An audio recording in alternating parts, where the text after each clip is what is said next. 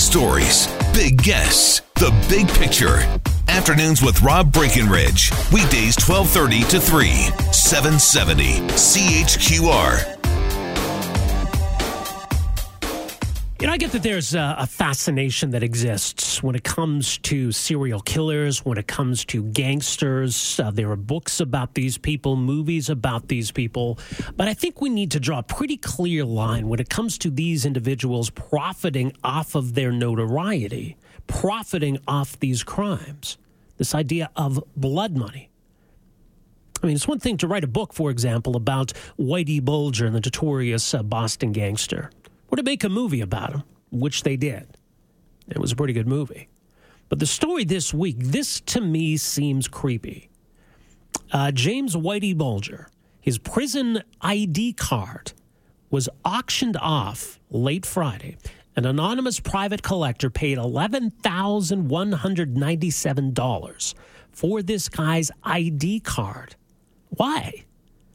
Why would someone be that fascinated with an imprisoned murderer that they would shell out over $11,000 just to say, look, this is Whitey Bulger's prison ID card? But who did that money go to? Who made $11,000 off the sale of this? It was a Whitey Bulger himself. The guy's going to die in prison. But is this money going in his pocket? Look, we've seen it before. We saw it in Canada. Who remembers the story almost 3 years ago when Paul Bernardo, one of Canada's most infamous serial killers, published an ebook that was for sale briefly on Amazon. Robert Pickton, a couple of years ago, wrote a book that was for sale on Amazon. Now, I think in both of these instances, people realized, well, what the hell is going on here? And the books were pulled down pretty quickly. But it's happened before, whether it's a painting by a killer or something that was worn by a killer, or even a piece of their hair, or fingernail clippings. It's creepy as hell, but there's a market for it. And this James Whitey Bulger auction is just the latest example.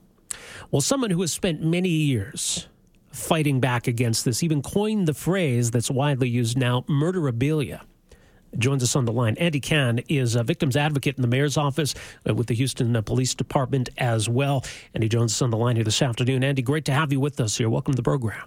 You bet. Glad to be here. Well, how does an auction like this even happen, first of all? Well, first of all, I've been monitoring murderabilia websites and auction sites that have been selling items that are obtained from serial killers, mass murderers, high-profile killers for close to 20 years. Quite frankly, this is the first time I have ever seen what most would describe as a mainstream auction house selling an item from a notorious serial killer, particularly by the name of Whitey Bulger. There's about 7 sites nationally and also one in your country that's run out of Montreal, Quebec, that specialize in obtaining items from high-profile killers, serial killers, mass murderers, school shooters, personalized items like letters, autographs, hair samples, clothing, even mundane items like fingernail clippings that are then posted for sale. It's unreal. So what do we know about... The strangest project I've ever encountered in my 30-plus years of being involved in law enforcement and the criminal justice system. Yeah. In this instance, Andy, what do we know about the seller or even, for that matter, the buyer? We don't know anything about it. That's what makes this highly unusual. And for an item like this that was actually sold for more than $10,000 is extremely unusual. Most of the murderabilia items, with the exception of artwork, can go for, what some might call chump change, hundreds of dollars. Artwork generally can go in the thousands. This is one of the most high-ticket items I've ever seen in 20 years of monitoring this type of industry. I mean, is there any chance that any of this is going back to Whitey himself? There's always a chance. And the research that I've done throughout the years, it's usually about a 50-50. Half of the killers are aware that their items are being sold. They actually work out contractual agreements with the sellers, better known as third parties, or what I call murderabilia dealers. And then, quite frankly, the other half is clueless. So in this particular item, I think it's incumbent among prison officials to find out, of course, how it got from point A from point B. How did someone obtain this item? Did Boulder willingly and knowingly send it out, knowing it was going to be put on the open market for sale? Did someone just come in there and ask for it? Was it mailed out? So there's a lot of ways that prison officials need to investigate how this item even got to the outside world to begin with. Yeah, no kidding. Well, I mean, it's obviously would be pretty sickening if a killer, someone's able to profit off their notoriety, off their crimes. But it's still creepy, isn't it? If it's a third party. It's totally legal. We've crafted what we call notoriety for profit laws in about 8 states, dealing with the issue of not being able, of course, to profit from what I call no one should be able to rob, rape, and murder, and then turn around and make a buck off of it. Frankly, the issue and the biggest problem, of course, is dealing with interstate commerce, items that are shipped out via U.S. mail across state lines. We've had a federal legislation proposed several times called the Federal Anti-Murderabilia Crime Victim Dignity Act to deal with the issue, dealing with the fact that items are sold past state line. Well, we've yet to have a hearing on this for whatever reasons that are beyond my comprehension. But is it still troubling if it's somebody else, if it's a third party? In this case, if it's some prison guard who got a hold of this idea, if he's pocketing this $11,000, is that still problematic? It's blood money, plain and simple. Yeah. From a victim's perspective, and I serve on the board of parents of murdered children and surviving family members of homicide, I can tell you that the families that I've dealt with that have run into the issue of those who have murdered one of their loved ones, it is the most nauseating and disgusting feeling in the world when you find out the person who murdered one of your family members now has items being hawked by third parties for pure profit. It's like being gutted all over again by our criminal justice system. Now, I realize, there's a public fascination with serial killers, with prominent criminals, people like Whitey Bulger, but what's behind this murderabilia phenomenon? Why do people want to own this stuff? Going back to what you first said, Rob, think about it. You have an entire entertainment industry that's generally surrounded by one word, that is murder. Look who your movies are made of. Look who your books are written about. When networks do bios, who do they do biographies of? They do bios of serial killers, mass murderers, You ever seen them do a bio of a crime victim? You don't see it. Their victims are treated with what I call disinstitutionalized disinterest. And like it or not, since the dawn of man, people have had a fascination with true crime. People have been collecting true crime memorabilia probably since the first caveman bopped somebody.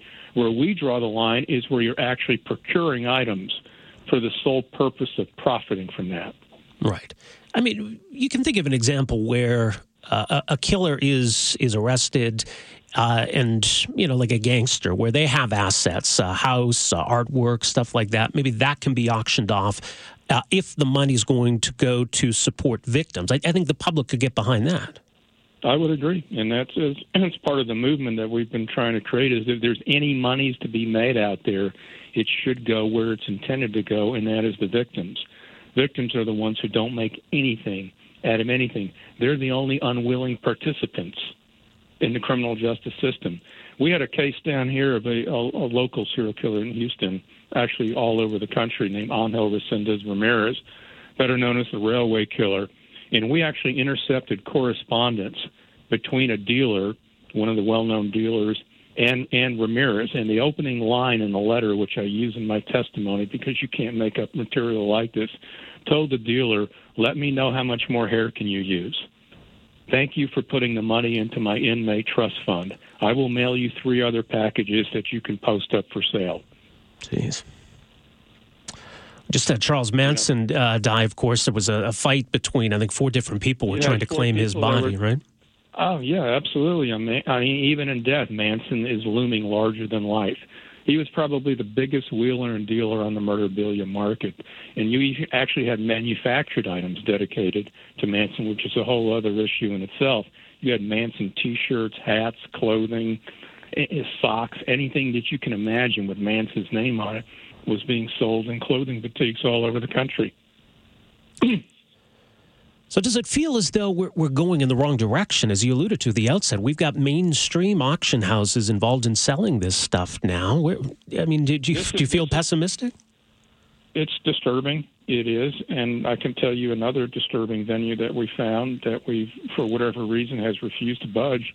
And, of course, they're very prominent in the news right now, and that's Facebook. Several years ago, we discovered dealers had set up Facebook pages allowing the selling murderabilia. And I finally was able to get in touch with their security or law enforcement protection team, which was an act of God trying to actually find them. And I sent them a display that was being sold of Jesus Christ nailed to the cross with several women simulating I'll leave it to your own imagination.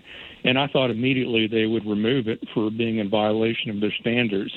After we went around for weeks, and I also sent them 2 graphic crime scene photos of 2 women who were bludgeoned to death by a Kansas serial killer, and the crime scene photos were being sold on Facebook pages. They refused to budge, said it didn't violate their standards. I was absolutely dumbfounded.